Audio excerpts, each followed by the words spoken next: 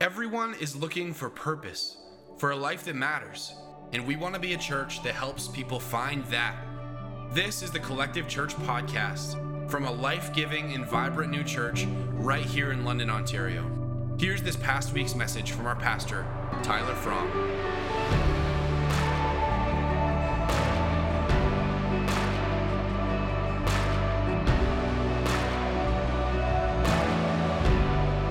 Before we dig into anything, I was sitting there or standing during worship, and I kept thinking about Psalm 46, verse 10, and it says, "Be still and know that I am God." And so I want to do something for us, because I think if I know each of you like I probably do, there's all sorts of stuff that is causing us to be distracted or to be concerned or to be anxious, that sometimes we can live in the future hoping that somehow, sometime, everything will be solved by the next thing. Or we can live in the past thinking that we are the sum total of everything that we've ever done right or wrong.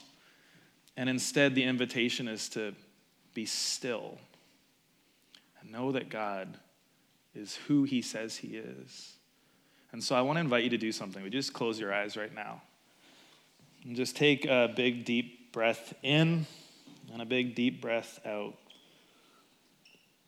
And let's, in this moment, be still and know that you are God. God, we need you. You know where each one of us are at. You know those of us in the room that all of this is new and maybe even weird to us. You know those of us in the room that have been distant from you. You know those of us that are hesitant to come close to you. You know those of us in the room that are stressed and worried. And God, in this moment, we want to fix our eyes on you and be still. Know that you are God and we are not, and that is good news. God, we need you. We trust you. We love you. In Jesus' name, amen. We're in this series called Values, where we're looking at our 6 core values, and we're looking at them over 4 weeks. And this is week number 3. So we've looked at passion, we've looked at growth, we've looked at urgency, and today I want to spend time exploring the value of focus.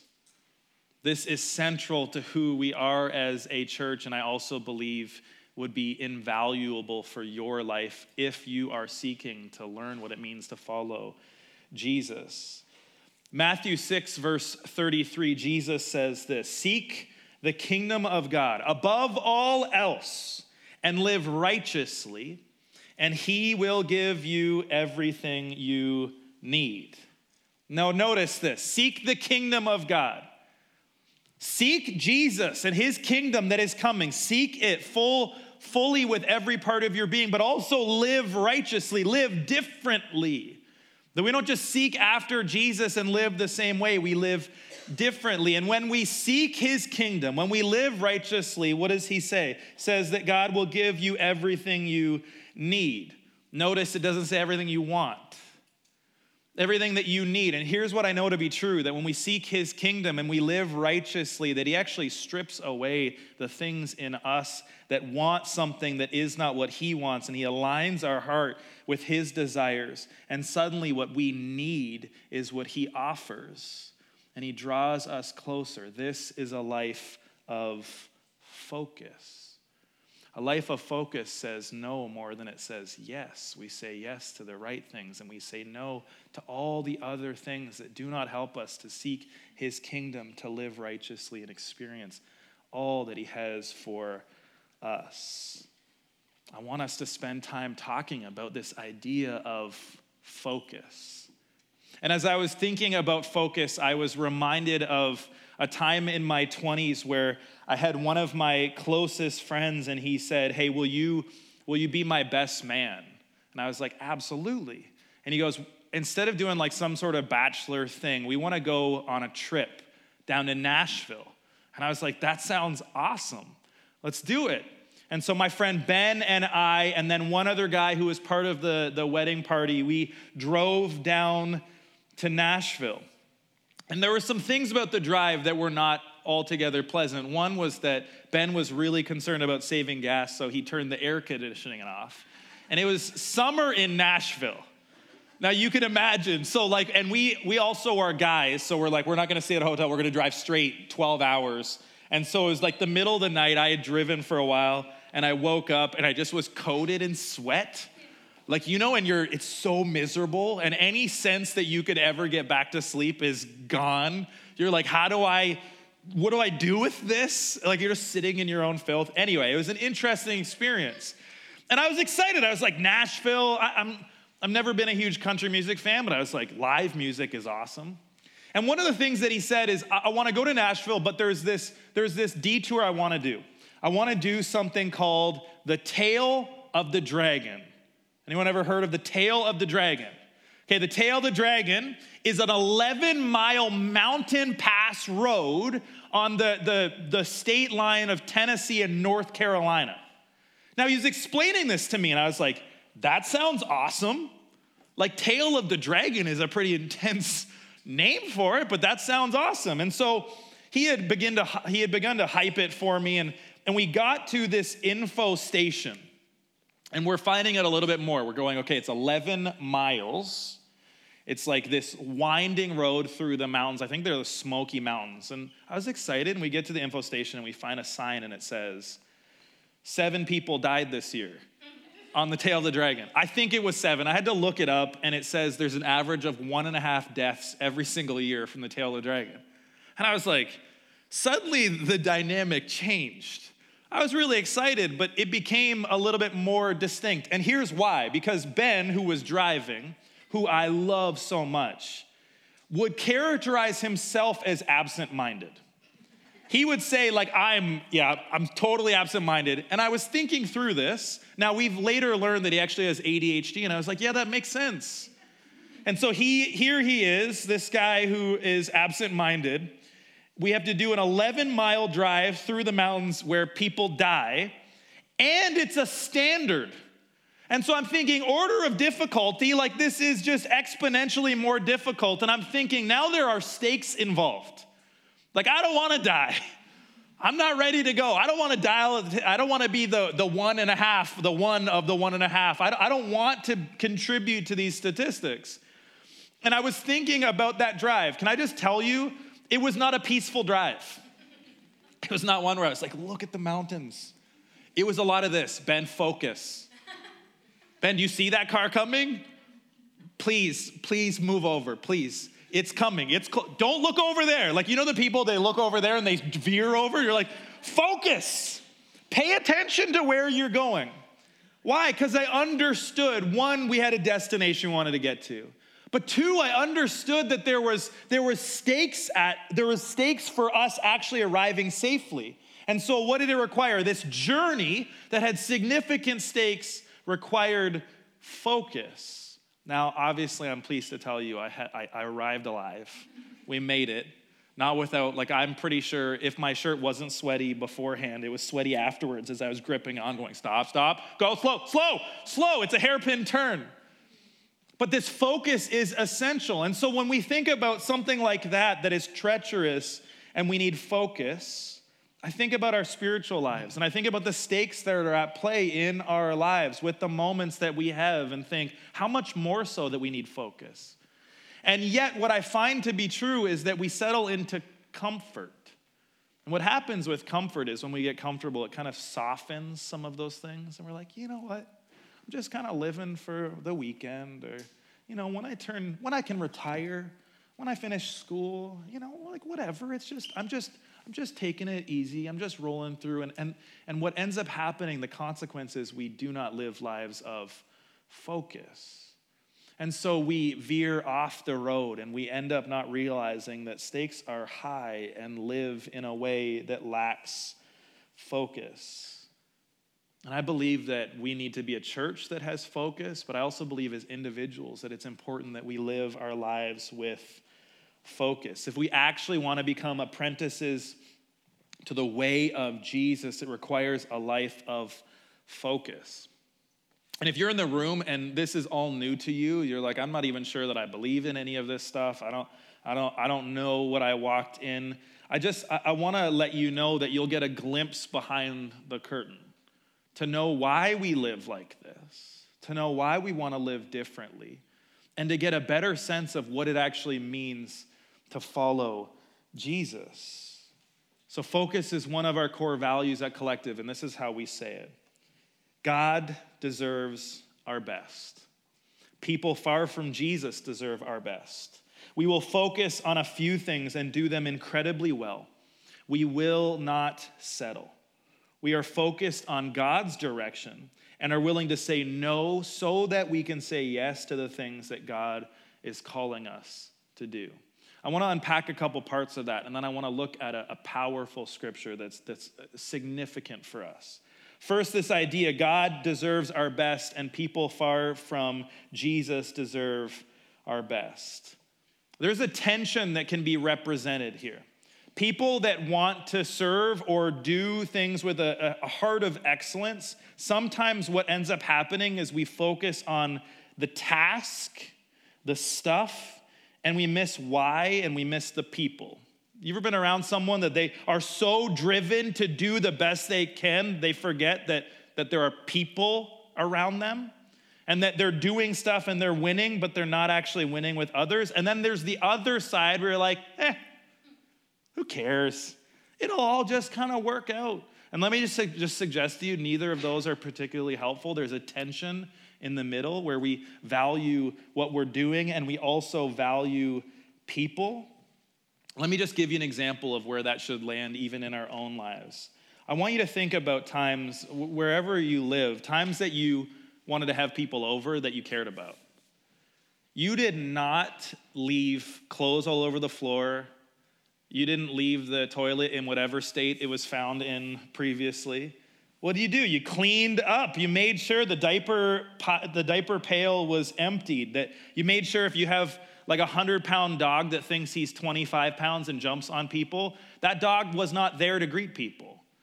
Why? Because you paid attention to the people that were coming over. You prepared the room for people that were visiting you. You valued people, and so there were tasks that you did that helped people to feel like you welcomed them, like you were expecting them at your house. And I recognize that there are times that we'll invite people over, and if they have fridge privileges where it's like, hey, this is just my house, how it is.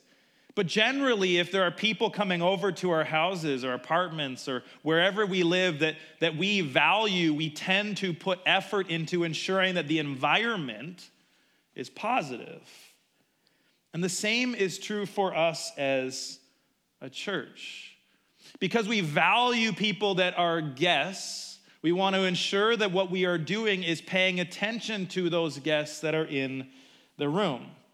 We put time and effort into thinking through what is it like for a new person that's walking in. This is why as you come down the hill, you'll see giant flags that say Collective Church, because someone that's new is going, German Canadian club? There's a church there? And so you come down to the parking lot, and one of the things, and especially for us with little kids that I value is having parking. So you come down and you're like, oh, there's parking. And then you see flags. And then we have our host team that is welcoming people in. As you walk in, there's signage, that we have coffee for people. And then one of the things that we do is we have a table that is for people that are new. And it's right as you walk in. And we've established a process where whoever is working on that table gets some information from you if you're new. Hand writes a card, gets your information so that we can send you a Starbucks gift card later. Why? Because we want you to know that we see you. We want you to know that we expected you. Like every single week, we have multiple people that are brand new for the very first time, and we don't take that lightly. We believe that God has given us that gift that we are invited to steward well. Because we believe that God deserves our best and people deserve our best. Now, is our process perfect? No. But is it continually getting better? Are we continually refining it? Yes. Why? Because we value people. And so we're willing to do things well because we value people. And we'll continue to work hard to improve it. This attitude of God deserves our best and people deserve our best is in all layers of our team. And when I say our team, I mean the 50 plus volunteers that sacrifice to make Sunday happen, co-groups happen, and everything else that we do at Collective. The people that give their time, talent, and treasure to ensure that there is room made for our guests. That their attitude is that God deserves our best and people deserve our best. This is the posture that we have. This is why focus for us is so important. God deserves our best. People deserve our best. And we say we will focus on a few things and do them incredibly well. We will not settle. Here's the reality. Certainly because we're portable, all of our stuff is in a trailer. There's limitations that we have. And there's a reality that we can't do everything. As a church, we can't be a church of all things that does every single thing that any other church has ever done. And so we always have to be asking the question, what's the most important thing for us? What are the things with the greatest impact? What are the things that will lead us to where we want to go? And one of the things for us is intergenerational community. That is this idea that we want community not just of one generation, a bunch of 20-year-olds with each other, a bunch of 30-year-olds, 40-year-olds, whatever. Intergenerational community is going, how do we create room for someone who's in their 20s to also be with someone who's in their 40s, maybe 60s? How do we create environments where there is intergenerations? It's not just one generation talking to each other, but instead we're learning from others. This is important for us. And I recognize that there are other churches that maybe isn't as intentional as ours, and that's not some value statement like we're so much better, we figured it out. But for us, we go, our co-groups, we've worked really, really hard to ensure that our co-groups are not just one generation. And our co-groups are where we take this larger gathering and we meet in homes, 8 to 12, sometimes more than that, people in a room where we grow together, where we connect and we grow to follow Jesus. Those environments, we've worked really hard to ensure that it's not just one generation, because we need others. And all the stats, all the data actually suggests that the people that have lasting faith, impactful faith, are the ones that have strong relationships with other people who are not their parents but are not in their generation. So there's this desperate need for us. And I was a youth pastor for 5 years in Calgary, and all the stats, and I saw people that stayed in their faith because they had people that were not the same age as them, that loved them, cared for them, wanted them to grow, and they were known by those people. It was not just one of those things that it was like, oh, there's the youth over there doing their own thing. Instead, it was community where you go, we're a family together, intergenerational community. And I think about how significant this is. And let me just tell you, this is not something that we believe is valuable just for you. Lee and I believe this is valuable. Like, for example, Lee and I have been married for 11 years, right? There 2 cross-country moves, a whole lot of things. Like, there's a degree we both, I'm like, is it 11 or 12? So 11 years. We don't need just other people that have been married for 11 years around us. We need people that have been married for 20 years, 30 years, 40 years, 50 years. I got to spend significant time with my grandparents growing up, almost 65 years of marriage. And as you'd spend time with them, you'd learn from them. Why? Because we value people that have done it over the long haul. But we don't just value it just for our benefit. We also think, what does it look like to invest in people that are newly married? What does it look like to be the kind of community where we strengthen our marriages knowing that we can learn from each other? We need intergenerational community. Or for Lee and I, we're parents. And maybe you're not a parent, but maybe at some point you will. We have a 7-year-old and an almost 5-year-old. We don't need just other people that are in that same stage. We need people that have navigated the tween teenage years. We need people that have navigated kids that are now grown up. We need people that are grandparents that have learned some things. We need all sorts of different generations that are going, this is what I'm learning, have learned, wish I could do differently, whatever it is. And then we also need to spend time with people that are going, this is all new to me. Is this normal? And we go, yes. Or the people that go, what if that isn't my reality? What if I can never have kids? To go, you are so valuable in this community because, like I said, we need people of different ages investing in the next generation. And so for us to be a community that is intergenerational.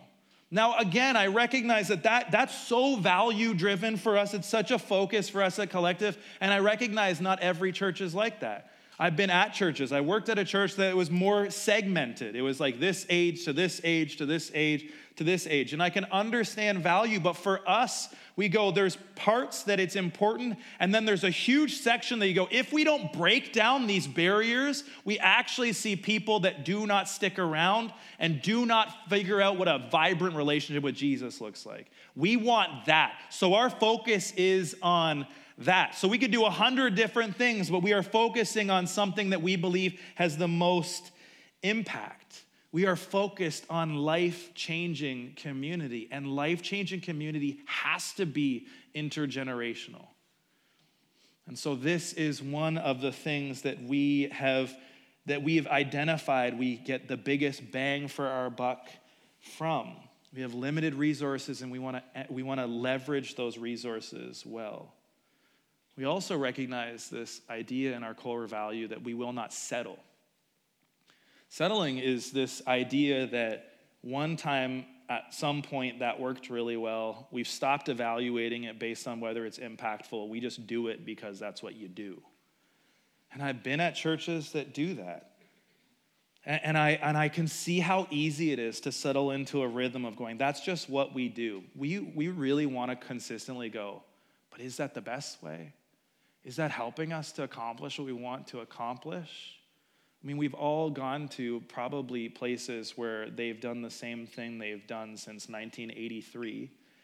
And you go into, like, for example, a restaurant and it smells the same, and not in a good way. And there's a degree that you walk in going like, hey, things have changed and nostalgia is great, but this doesn't feel intentional. This just feels like you've just stopped. And as a church, we never want to fall into that pattern. So for us, we're constantly evaluating, is this the most effective? Even with our co-groups, there's been range in time where we've tried things and learned and failed and tried it again and have got to a point where we're closer and closer to where we want to be. That pattern of us not settling is such an important part of who we are because we're evaluating, is this effective or not? Was this effective at some point? Like there were churches that at one point saw tons and tons of people coming to faith through bus ministries.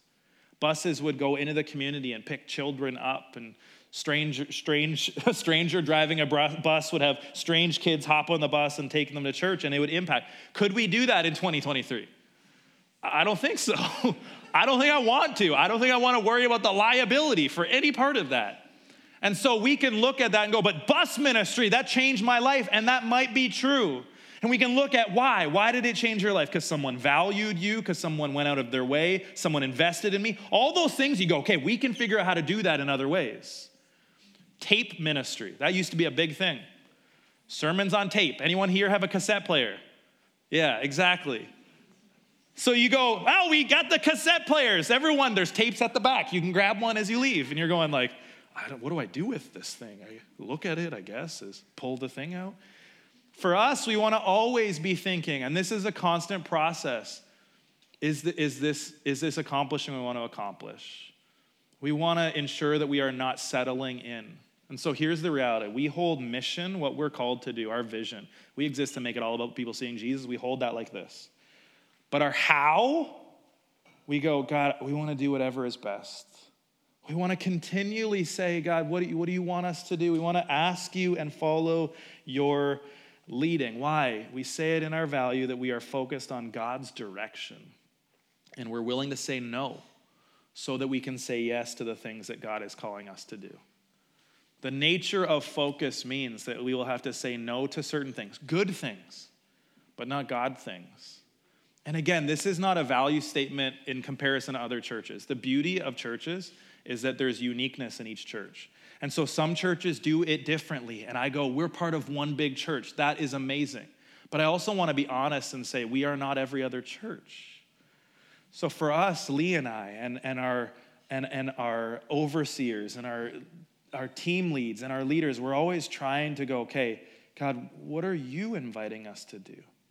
What are you asking us to do? And continue to follow that direction. And just as an aside, let me just suggest to you that trying to figure out what God is calling you to do, which is something that most of us at some point will do, does not happen best individually. It does not happen best in isolation. It happens best when we go, in community, I think maybe God's saying this. What do you guys think? Can you pray about this? Can we do this together? Now, again, intergenerational ministry or community is significant because you have older people that go, hey, careful. I learned that the hard way. Or they go, do it. Go, we're behind you. And you feel like, okay, I can do this. We discern God together. If you've been around people that throw out God told me or God's saying really carelessly, generally, those people live in a way that does not often reflect God. Because it's sporadic. God told me this, then he told me that, and then he told me something else, and then and you're like, how do I follow him? How am I supposed to be still and know that he is God when I feel like I'm being thrown around? That is not how God operates. God moves us steadily forward, fixed on him. And so in community, we can go, I'm not sure, I don't know what to do. And you go, okay, it's great. Let's feel that. Now, what does that look like? What is the next step? What do we do? And so to discern that together, we listen for God together. And so just like as a church, we aren't just on an island. It's not like me or Lee, we have the red phone to God and he says something. We constantly are going, God, what are you saying? And we're asking people. I spend time with the prayer team and I go, this is what I'm sensing. What are you guys discerning? That's so valuable. And it's valuable not just for us as a community of faith, but it is for you as an individual. For us, we want to keep our focus on Jesus and our focus on what he's inviting us to do. Now, Paul writes powerfully of focus in a letter to the church in Philippi. And Paul, if you're not familiar, was also known as Saul. He was this persecutor of the church. He saw Christians murdered. He was this Jewish man that was set believing that Jesus was a false Messiah, and then met Jesus on a road and everything changed. And suddenly he became the great catalyst for church. He planted churches, he saw churches, and he was the one that was persecuted. And a good chunk of the New Testament is written by him to churches that he started. So when we see Philippians, it's not just something random. It is Paul writing to the church in Philippi, inspired words of God that we read and God speaks to us through. And Philippians 3 verse 13 says this. The second half of the verse, it says, in Paul's writing, I focus on this one thing, forgetting the past and looking forward to what lies ahead. I press on to reach the end of the race and receive the heavenly prize for which God, through Christ Jesus, is calling us. Now, maybe you've heard this verse before. I focus on this one thing, forgetting the past and looking forward to what lies ahead. This verse is significant. I want to look at some verses that actually come after it. But just camping here for a moment, he's saying we need to focus our eyes on the race that we're supposed to run. We need to focus on what lies ahead. We don't need to look back. We don't need to fixate on all the things that we've done wrong and where we've been. If our eyes are focused on Jesus, we begin to move forward. Now, just as you think about this running metaphor, if you're running a race, you do not run a race well if you're looking backwards. Generally, you hit things, you go off track, and you're definitely not going to run as quickly as you could. And so there's some really logical, straightforward things. If you're running your race, Jesus has set a path for you. He says, I have plans and purposes for you. And you go, I'm going to focus on that. I'm going to run my race. I'm going to press on. And at the end of it, we are offered a prize. And I often think about this. What do I want at the end of my life? And I think some of you probably could relate. I want God to say, well done, good and faithful servant. Not recognizing that I am imperfect and I will not do everything right and I'll miss things. But was I faithful? Did I do what he asked me to do more times than not? Was I willing to sacrifice for his sake? Is it well done, good and faithful servant? And this reminder for us that this is a marathon, not a sprint. And some of us live our spiritual lives like we're sprinting and we're just spending lots of energy and not getting anywhere. And so we run, fast, go hard, and then stop, sit down, start playing with the pebbles on the track, look around, wonder what other people are doing, and go, I should get up and run again. But that was really hard when I ran that one time. So I'm gonna wait, and at some point, I'm gonna do it again. And I just want to let you know, and maybe you've heard me say it before, consistency always trumps intensity, always. Honestly, I'd rather you're walking than you sprint and then stop. Because we continue to take steps further to become more and more who Jesus has invited us to be. And so we press on toward the goal. We focus our eyes on Jesus. But really, what really struck me as I was preparing this week is in verse 15, Paul says this, "Let all who are spiritually mature agree on these things. If you disagree on some point, I believe that God will make it plain to you. But we must hold on to the progress we have already made. Dear brothers and sisters, pattern your lives after mine and learn from those who follow our example." Now, this is where we again see this significance of intergenerational community. Because we learn from Paul, yes, and we learn from people that have followed his example. 2,000 years of church history, people that have gone before us. We value those that are older than us. We value people that have gone before us. And Paul is actually saying we must hold on to the progress we have already made. So for some of us, it's not just that we've sprinted and we've stopped and we're watching other people run the race. We actually got up and went, I don't know, back there seemed easier. And so we walk to the beginning of the race and we lose some of the progress that we've made. Every single day we have an invitation. Am I moving closer to Jesus? Am I following him, or am I drifting backwards?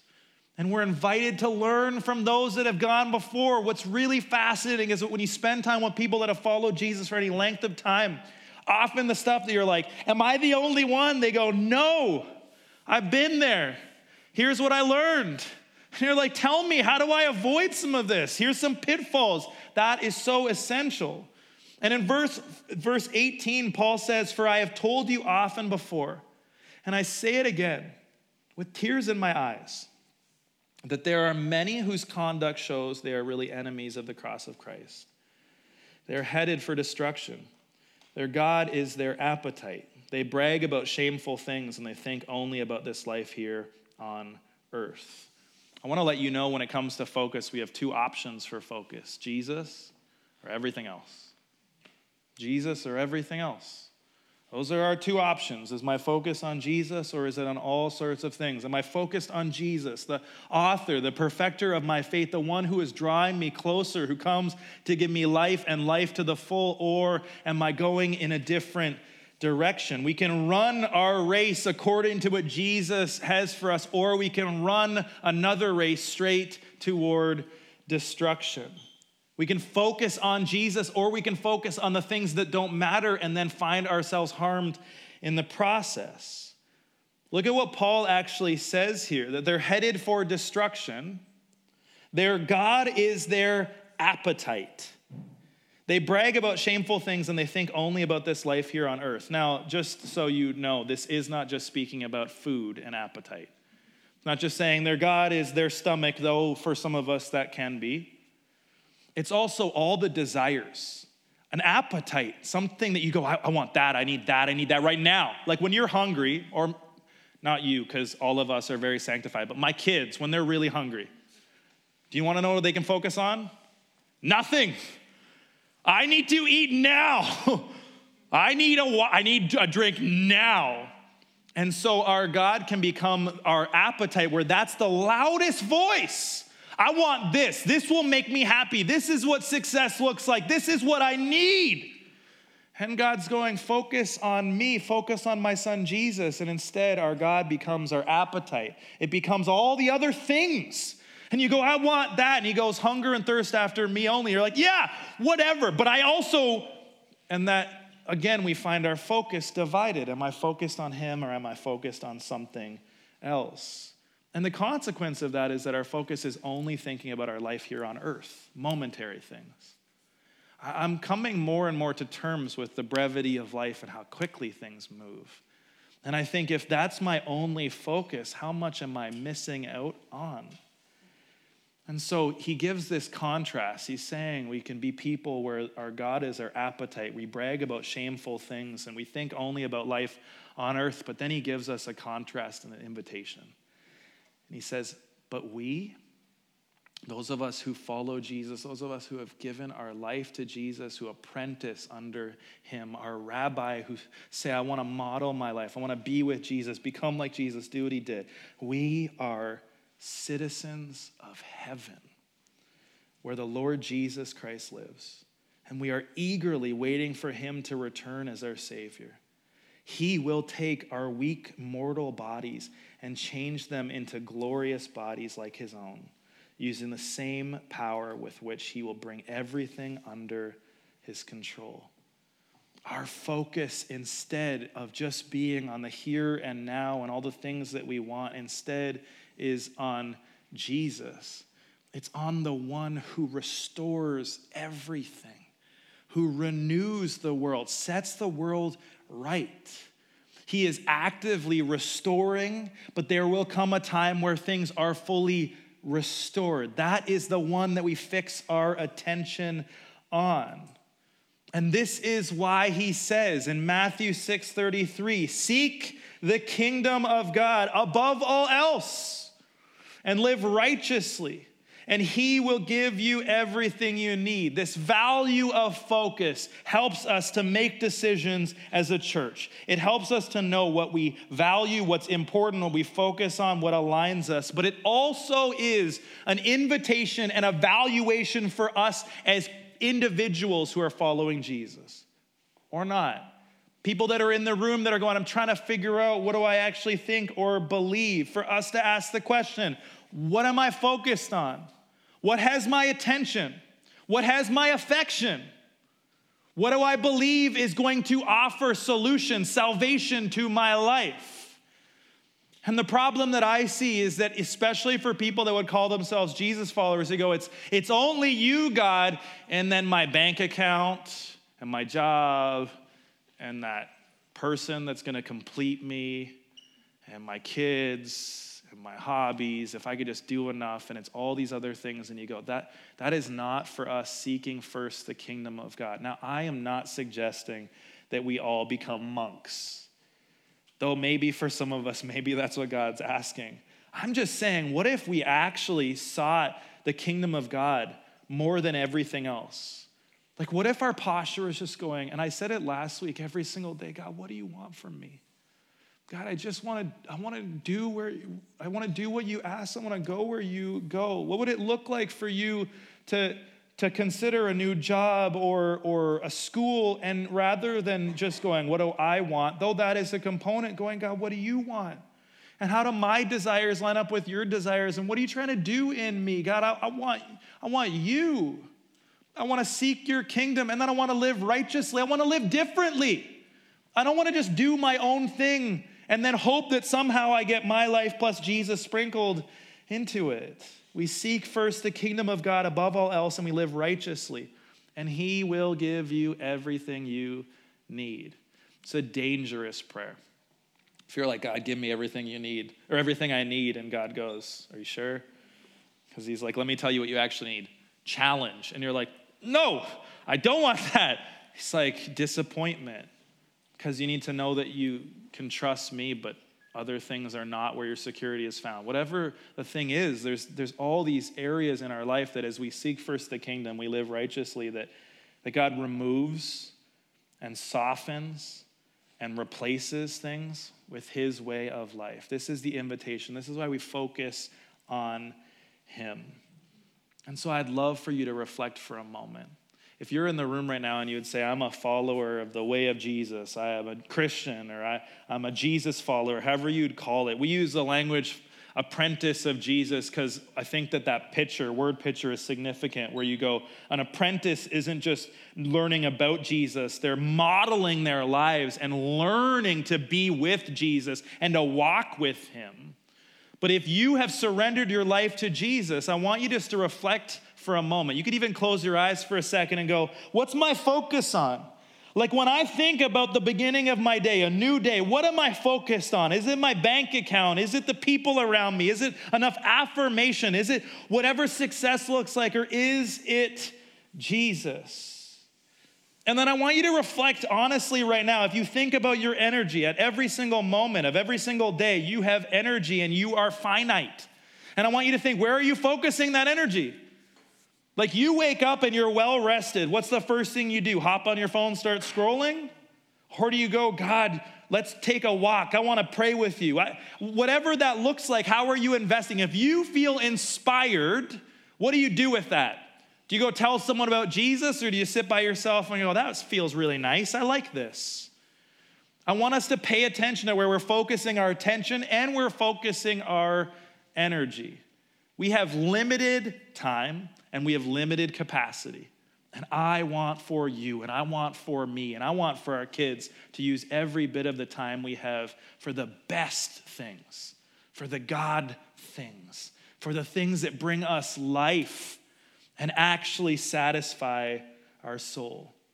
I want you to picture this race that you are invited to run, and I want you to ask yourself, am I running my race, or am I looking side to side? Am I looking back? Maybe there's this part of you that you go, I want to look forward, but I just feel like I've done so many stupid things. I feel like God's angry at me. I want to let you know he's inviting you closer, and he's reminding you that he loves you and he wants to draw you closer. If you're in the room and there's some stuff that you go, I'm not doing well, or I'm really struggling in this area, our prayer team is going to be up at the front. They'd love to pray with you. I want us to be thinking about our lives and honestly reflecting, what am I focused on? And I'm not asking you at every single day to spend 18 hours reading scripture and praying for people. I'm saying to you, what would it look like if you took your best hours and gave them to God? What would it look like if you focused every single day consistently on who Jesus is inviting you to be, and a year from now you look back and go, wow, I'm not who I was. I want that for each of you. I want that for each of us. Maybe you're in the room and you go, this is all new to you, or you're not sure. And if you would like to learn more about following Jesus, or you'd love to make the decision to follow Jesus, you can fill out a Connect card, and we'd love to connect with you. You can go up to the prayer team, or you can find one of us at the Next Steps table. We want to be the kind of community that is focused. And one of the ways, there's a couple ways, and I've said it the last few weeks, but they're important for us to cultivate focus in our lives. There's a few. One is join a co-group. Join a community of people that actually want to help you to focus, that love you, care about you, that want to get to know you and want to help you to actually discover what it means to follow Jesus. We have co-groups on Mondays, Wednesdays, and Thursdays. And if you go to collectivechurch.ca, you can find information on each of the co-groups. We also have another co-group and I think there's just one more spot left, that is called Healthy Soul. For people that have some baggage or some challenges or some areas of wounding. And we want to not just say, hey, hopefully you figure that out, but we want to actually help walk with you. And by the power of the Holy Spirit, see you actually experience some healing in the context of community. And so I want to encourage you, if that's where you're at, to go to Healthy Soul. And the other thing is, maybe you're going, I have friends that don't know Jesus, and I don't know what to do with it, and I want to invite you to bring them to something called Alpha. Lee and I are hosting Alpha this week, or this semester. I think it's in 2 weeks, February 2nd on a Thursday nights, and I think it's 9 weeks. We're hosting it at our house. We're going to eat meals, we're going to watch some videos, and we're going to have conversations, and it's around questions that people have around faith. Because we want to create space for people that are wrestling and exploring. And I just think that sometimes that the questions that we have aren't best answered in a crowd of people facing one way, but around a table at a home where someone actually is willing to listen and ask other questions. And so I want to invite you to either come to Alpha or to bring someone to Alpha. And if you want some information, again, our website, and I think it's collectivechurch.ca/alpha. Our value of focus is this: God deserves our best. People far from Jesus deserve our best. We will focus on a few things and do them incredibly well. We will not settle. We are focused on God's direction, and we're willing to say no so that we can say yes to the things that God is calling us to do. We're going to worship in a moment. I want to invite you to stand, and I want to pray for you. God, as we ask questions around where our focus is, as we ask questions around where our energy is being used, I pray that you would guide us. God, that you would bring to us community, people that love us and love you, that are willing to help us to see where maybe our focus is distracted. God, the best part is you're not looking at us, condemning us and saying, you suck, you're the worst. Instead, you're saying, come to me, find life, we can grow together. God, help us to see that your voice is one of conviction, not condemnation, that we feel love, not shame. But instead, that this moment would become a catalyst where beginning now, we begin to take steps to fix our eyes yet again on you. God, for those of us that have been running our race and are worn out, give us strength. Help us to see you and help us to see the things that are tripping us up. God, for those of us that are veering, help us to see your beauty in front of us. God, use us. God, thank you that you are guiding us, and I pray that as a church we would continue to have our eyes focused on what you want. God, build your church. The gates of hell will not prevail against it. God, we are taking ground. We are going where you asked us, and we're willing to build what you want us to build. We love you. In Jesus' name, amen. If you'd like more information on Collective Church, find us on social media at This Is Collective Church or reach us on our website, collectivechurch.ca. Thank you for listening, and we hope to see you Sunday.